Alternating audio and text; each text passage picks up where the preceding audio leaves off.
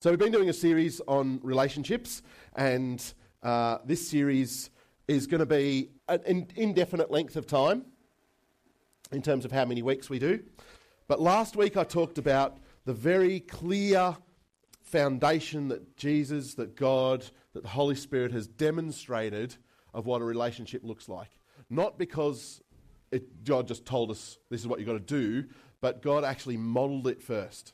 And the four things that I mentioned last week that he's modelled consistently throughout Scripture and continues to do to today is proximity, the idea of being close, the idea of value in what the relationship is with, the idea of empathy, actually caring about what the other party in the relationship. And the fourth one is gift, which is about sacrifice and grace and mercy. Now, we're going to unpack these things over the next few weeks. We've got a guest speaker coming and sharing for us we're using technology. This is your old pal Grover. Here we go. This is our guest speaker. I'm going to talk to you about near and far. In fact, I, little furry Grover, am going to show you near and far. Okay, here goes. First, this is near. Right here, near.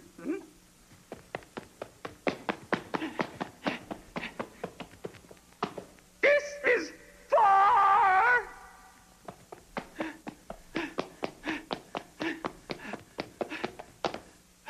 This is near. You see? Oh, okay, I'll do it once more for you, okay? Okay. This is near.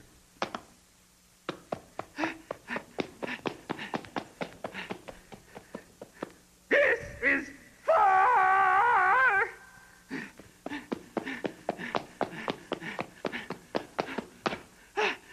And this is near again. Okay? You want to see it one more time? Oh, sure, I'm not doing anything. Okay, this is near.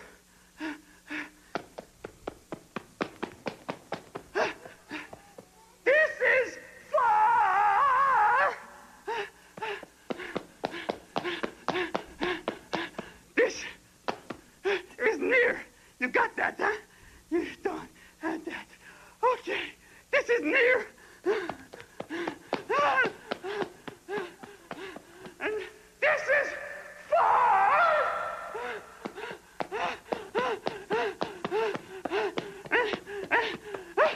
This is near. Now you must understand. You don't understand. This is far. I'll get there. Hold on. This is near. And now you understand. You don't understand. This is far. And this is near. You understand? You don't understand. So proximity, near and far. You got it? All sorted? Done. There was a study done in the 1970s by Princeton University. They got some university students. They told them that they told them that they needed to prepare a talk. And when they finished preparing their talk, they said to them, now, you're running late, but it'll only take a few minutes to go across the campus to the room that you have to present your talk. And so you're going to have to hurry, but yeah, head across the campus and your lecturer is going to assess your talk. Along the way, while they walked across, they staged someone who was in need, someone who was coughing and spluttering and having trouble in a little bit of a side area in an alley where they're out of the way. They were obviously in need. And the experiment was how many people would stop and help this person on their trip, on their journey across campus to get to this place of doing their talk. Now, I want you to guess what percentage of people actually stopped. Now, there's a few people who have got a head start because they've heard this story already. Only people who haven't heard this story before are allowed to answer. So I want you to put your hands on your laps if you think it's less than 50%, and your hands on your head if you think it's more than 50%. We've got a couple more than 50, but I'm guessing less than 50 is generally a few folded arms who aren't interested. Good. Oh, that's right, you can't play. Okay, it's below 50. So I'm going to ask the same question, above or below 30. Okay? We're still all below 30, yep. Okay, above or below 20. We're still below. It was, in fact, 10%. 1 in 10 people stopped.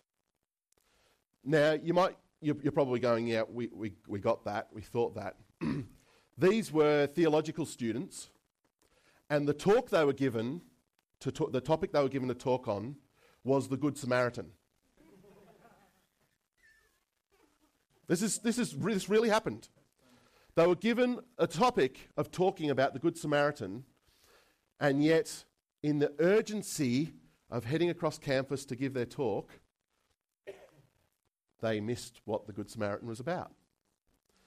Interestingly, there were other students that were told, you've got time, there's no rush, take your time, head across campus to give your talk. It all of a sudden went up to 65%. So those that were told you're running late blinkered on a mission. Those that were told you've got time, over half did actually stop. And this is an amazing experiment, but what it tells us is that we all struggle with time. We all struggle with priorities. We all struggle with getting balance of what's more important with priorities. And relationships take time. This is the challenge. This is the elephant in the room when you come to talking about relationships. Proximity takes time. Getting close to people takes time. Now, does anyone know of a situation where Jesus was rushed, was too busy, was hurried? Can you think of a situation where Jesus was...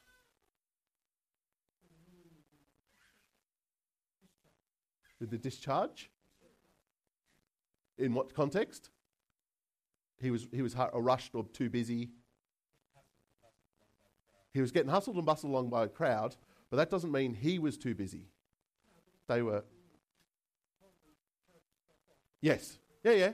So he resisted the busyness of the crowd. Yeah? There is actually one situation. Yeah?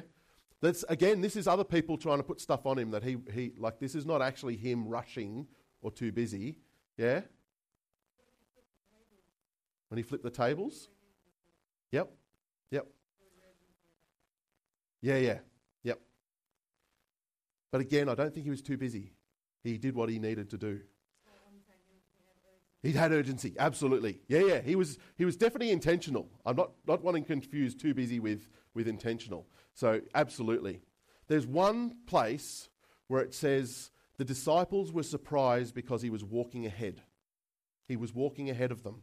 And it's in Mark 10 when he's heading to Jerusalem. That's the one time where he looked like he was hurried. He was rushed. He was running out of time. But predominantly, Jesus seemed to manage to exist in the moment, in the space, investing in what he needed to invest in. Does anyone know about the significance of the number 168? It's the number of dots if you count up every dot on a set of dominoes. That's not why I mentioned 168. It's because it's also the number of hours in a week. And it's actually exactly the same for everybody. Nobody gets more hours in the week than somebody else. Schindler does. Apparently Darren's employer gets more than 168 hours in the week. So I just want to deal with this up front, because this is actually the elephant in the room when you talk about relationships. This is actually the one thing that I want to actually name and put in front of us, that to actually say I'm too busy, to actually say I don't have time, is actually another way of saying it's not important enough to me. Yeah, that's actually what we're saying. So I know of 3 people this week that I cancelled meetings with, right? 2 of them, funnily, as I was thinking about this last night, was so that I could sleep. So, yeah. But those 2 people are in the room. They weren't important enough to me compared to sleep. That's the reality. I can say I'm too busy, I can say I don't have enough time, but the reality was I opted to sleep, and they both know this. We actually talked about it. But I opted to sleep rather than to catch up with them. That's the reality of the situation. I actually did an experiment a few years ago. It's a little bit nerdy, so please be gracious with me. I tracked my time, how I spent my time, for about a month. Right? So every day I would track how much time I was sleeping, how much time I was getting ready in the morning, how much time I was on public transport getting to work, how much time I spent working. I tracked my time. I logged it into different categories. Now, part of the reason for doing that was at the time I was working 70, 80 hours a week, right? Which is a little bit above average. I know some people here that do 70 to 80 hours a week. And I wanted to try to see what was going to fit and what wasn't going to fit, because I couldn't see that changing. The thing that blew me away was when you took out all that time, when you took out all the transport, when you took out the time to do grooming and stuff in the morning. You don't look this good without grooming in the morning, right? There's a lot of work that goes into this physique, right? When you take all that out, right, all that stuff, I still had 3 hours a day on average spare, right? Working 80 hours a week, I still had 3 hours to do whatever I wanted with in my day. Now, I chose to do particular things, and, then you end up with 0 hours. We all do that. We've only got 24 hours and we spend all of it. But I still had on average 3 hours a day. And if I dropped my work back to a normal 40-hour week, that all of a sudden jumps to 7, 8 hours a day. And that blew me away. To go from a place of thinking that I'm super busy, I've got no time, to actually going, I've got 3 hours that are unallocated, or I get to choose what's allocated outside of work and transport to and from work. And that really surprised me. I didn't realise that I had 3 hours a day. But the way I was wasting those 3 hours reflected that I didn't have any time. But when I mapped it out, I actually realised I had a lot of time. And my point's this. Before we start talking about how we can do relationships better, we've got to acknowledge that we've got to make a choice, that it's something we actually want to invest in. Whether it's our relationship with God, whether it's a relationship with ourselves, whether it's a relationship with our spouses or our kids or our neighbours or our Activate group or the people on the street, we've got to make a choice that it is actually important to us. If we don't make a commitment to that, everything that we share in this space is a waste of time. Because all of us can say, I was too busy, but what I hear when you tell me that is it wasn't important to me.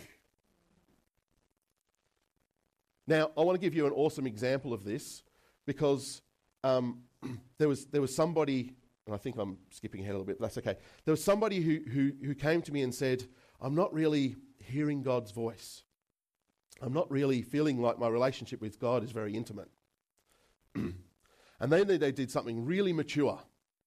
They said, so I'm going to commit half an hour every day. I know at first it's going to feel like hard work, but I'm just hoping something different is going to happen.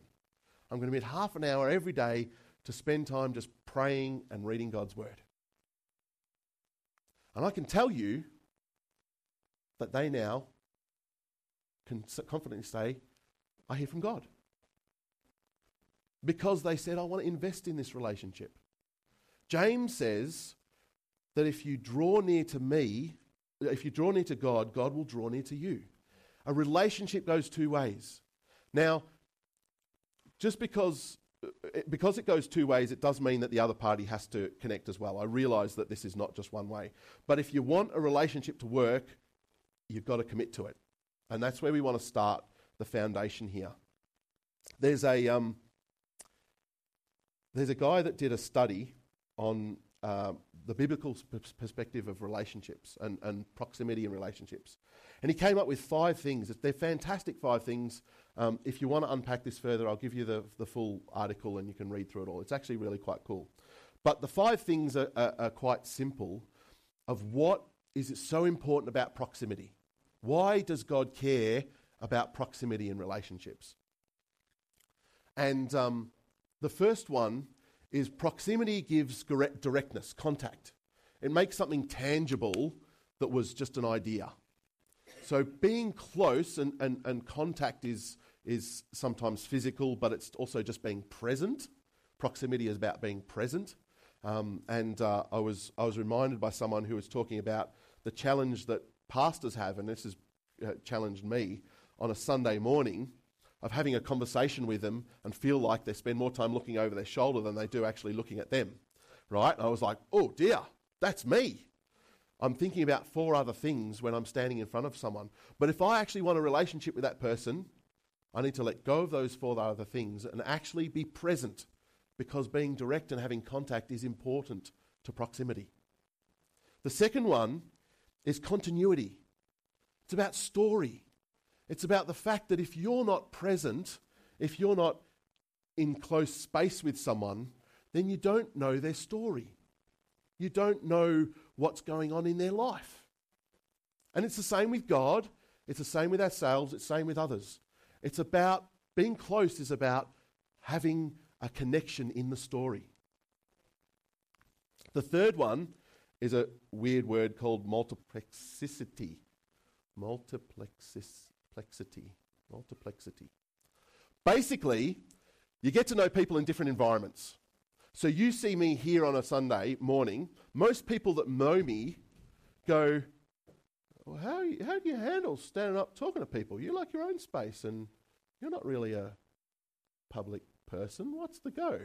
Right? If this is the only space you see me, you're missing out on, well, not really, but there's so much other aspects to me than Sundays. And, you know, it was so funny, ping pong-a-thon a couple of years ago. We did the 3 a.m. till 6 a.m. shift at Druin Baptist of the ping pong-a-thon. And at the end of it, Darren said to me, I met a different Matt this morning. I had no idea you were so competitive. There was myself and Parley were at each other. Neither of us wanted to lose, and so we just kept playing each other. And I got a bit competitive.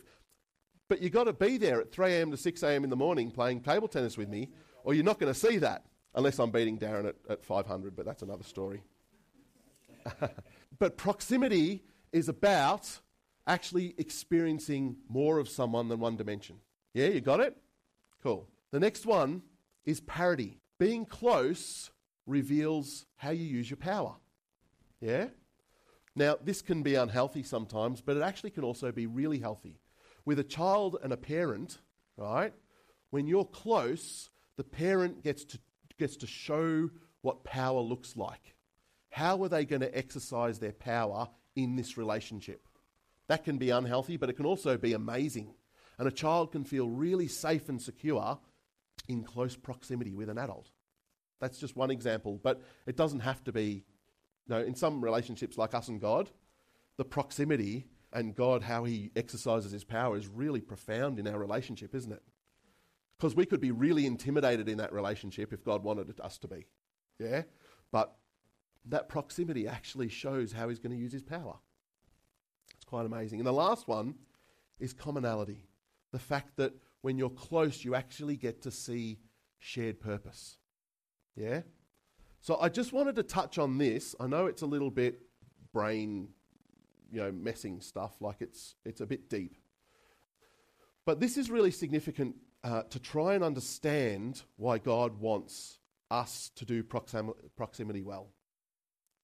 Because it's really valuable to him. Now, there's a couple of areas where we really struggle, and I'm just going to leave that up there if you want to just look at that in the background. There's a couple of areas that we really struggle with doing proximity well. For starters, our relationship with God. Often we struggle. 5:16 says, but Jesus often withdrew to lonely places and prayed. I know for most of us we go, I really struggle to take time out to spend with God. I find that really hard. I find that a really challenging space. In addition to taking time out, Jesus was actually a good Jewish boy. He knew his scriptures, and he went to synagogue every Saturday and read and heard scripture. They didn't have their Bible on their phone. If you wanted to hear scripture, you went to the synagogue to hear that. And so he did that, even through his ministry. He went to the synagogue and heard the scripture being spoken. The interesting thing is that on God's side of our relationship, the Holy Spirit actually fulfills all 5 of these. It's quite amazing that when you look at the 5 things that are important about being close, the Holy Spirit actually fulfills all 5 of these from God's side of the commitment. His side of the commitment is complete. It's done. The Holy Spirit is actually so significant in that relationship. And yet, a relationship is 2 ways. And we've got to make a choice as people if we actually want to engage in that relationship, if we want to invest in that relationship, if we want that relationship to be strong, we've got to actually commit to that. The second one is our relationship with ourselves. Now, this is a bit of a weird one, because you think about it, how can I get closer to myself than I already am? Right? I'll give you an example.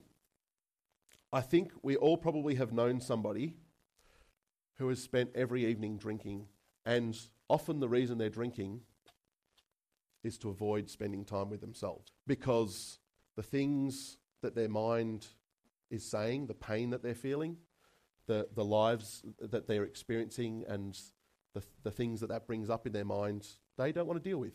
And so they want to run away from themselves. And so what they do is they drink, do drugs, or do things to stop their brain from talking to them. That's a severe case. I would argue we actually all do it ourselves as well. When we sit in front of the TV for hours, when we spend hours on social media, when we spend hours looking at YouTube clips and surfing the web, we're actually just avoiding spending time with ourselves. We don't want to know what we're thinking. We're much happier to hear what someone else is saying, or what some debate is on YouTube, or some debate is on social media. And I really want to challenge us in this space. Because I know sometimes spending too much time with yourself, you can end up with a twisted idea. That's where part 1 of spending time with God is so valuable. But I actually think culturally we have a problem with a healthy agenda of spending time without another voice talking at us.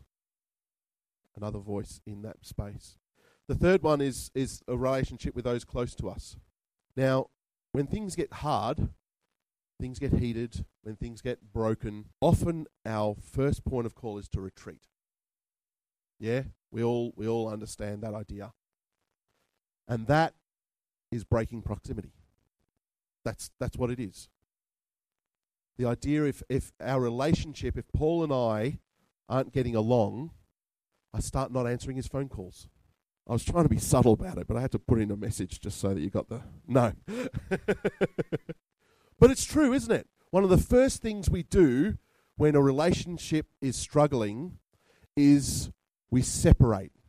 We put something between us. And proximity doesn't always mean physical. It can mean we stop talking to each other, but it can also be physical. Interestingly, from a church point of view, if you want to communicate to me that you don't want to be part of Catalyst anymore, the most clear way you can do that, because it's pretty consistent, is to unsubscribe from the mailing list. right? It pretty much consistently over the last 2 years, when someone unsubscribes to the mailing list, I know I'm going to get a phone call pretty soon saying, oh, we've decided we're going somewhere else. But it's fascinating, isn't it? Because unsubscribing from the mailing list is a way of distancing. I don't want to receive communication from the church anymore. And I'm not criticizing that. I'm just saying it's a reflection of distance in the relationship. This is actually not the way Scripture talks about how to deal with relationships. And I've got to call this for what it is, because we suck at this.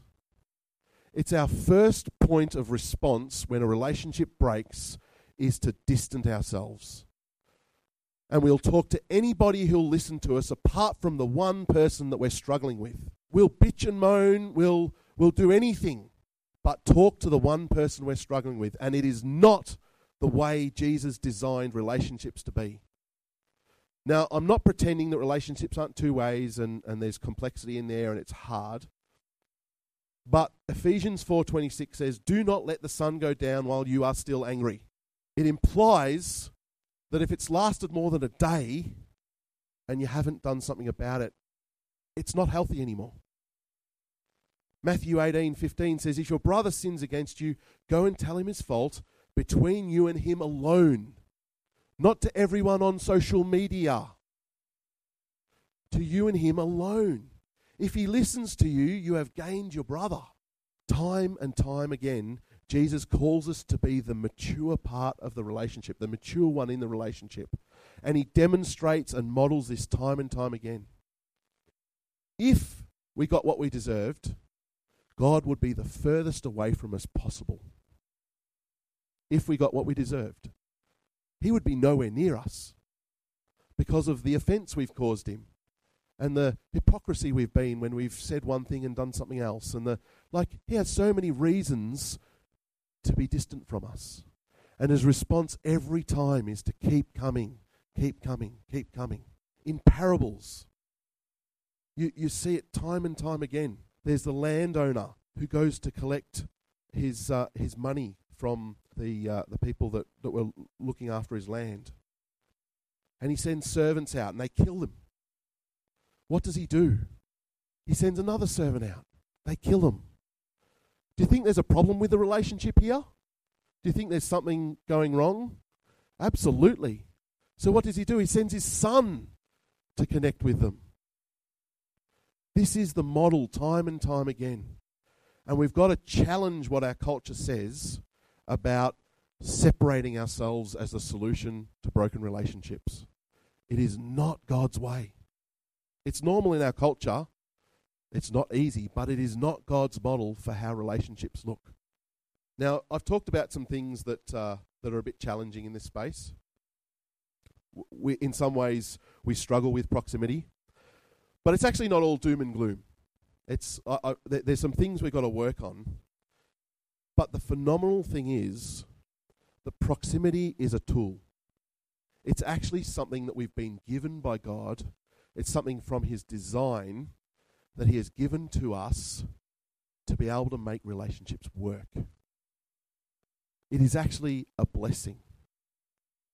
And I want to actually just land in this place, because if we see relationships as just something we have to endure, then it's going to be hard work. We all know. Anyone that's married knows it's hard work. Anyone that's had a long-term friend knows it's not always roses. Anyone that's worked in a team environment in a workplace knows that there's things about people you just don't want to know that just irritate you. But proximity is something that we've actually been given that's a blessing, that's an amazing gift. And time again, Jesus demonstrated and taught how proximity was the key to building healthy relationships. This is what the conclusion was of the Good Samaritan story that those theological students missed when they walked across the quadrangle. Which of these three do you think was a neighbour to the man who fell into the hands of robbers? The expert in the law replied, the one who got proximate, who had mercy, that's my word, on him. Jesus told him, go and do likewise. This is your benchmark. And if you know the story of the Good Samaritan, there were 3 people that went past someone who'd been robbed and left for dead. And the one that should have despised the person the most, who had the most reason to hate the person and want them to be dead, was the one that actually crossed over to the side of the road that he was on, stopped, looked after him, put him on his donkey, gave up finances and time and commitment. The gift of proximity saved this guy's life. Like that's, you can look at the condemning of the other 2, but what a blessing proximity is for this guy. Like imagine if he didn't have the blessing of proximity. Like that's really powerful. We've all got it. We've all got this gift called proximity. Jesus in Matthew 28 says, therefore go and make disciples of all nations, baptizing them in the name of the Father and of the Son and of the Holy Spirit. Get proximate. Go. You can do this. In Acts 1:8, he says, but you will receive power when the Holy Spirit comes on you. And what's this power about? What's this power going to make a difference for you? And you will be my witnesses. To be a witness, you have to be in someone's space. You have to be proximate with them. And where? Jerusalem, Judea, Samaria, and to the ends of the earth. Get close to people. I've blessed you with this gift. And in Matthew 13:28, he says, but the seed falling on good soil, this is the parable of the sower, refers to someone who hears the word and understands it. Yeah, they've received the word. And what's going to happen when they're close, when they've received this word? This is the one who produces a crop, yielding 160 and 30 times what was sown. Proximity is fruitful. This is a phenomenal gift that God's given us. And we often just take it for granted. We often just go, oh yeah, I've got to work on that relationship, or I really should call that person, or this is an amazing tool. And this is why I'm excited about Awakening, because there's an opportunity, and you heard Joan share about how profound it was to be in a stadium with a whole bunch of people worshipping. Now, there's a whole bunch of people worshipping now. It's actually the reason why we gather here, because of proximity. I'm not sure if you realise that. But we can do everything we can do here at home. Yeah? We could just record this, you listen to it at home. You can play the CDs. You can listen to people's testimonies. You can pray. You can do everything we do here at home. But you can't be close to other people when you're doing it. This space is a gift for God to say, hey, I want you to be close. I want you to rub shoulders. I want my Holy Spirit to excite you and excite the person next to you, because the Holy Spirit's in you. You've got to be close to do that. And that's why we're here. And you go, wow, if there's someone in Melbourne that I need to be close to, I better get into Melbourne then, hadn't I?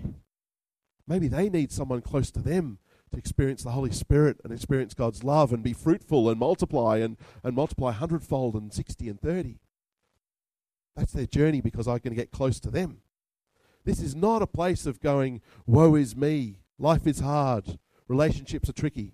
Yes, we've got work to do, but we've been given an amazing gift, this gift of proximity. And we can use it. We can use it every single day. We can use it in every single environment. It's actually phenomenal if we see it as a blessing from God, an opportunity to speak His love and hope and grace into somebody's life. And if we value that.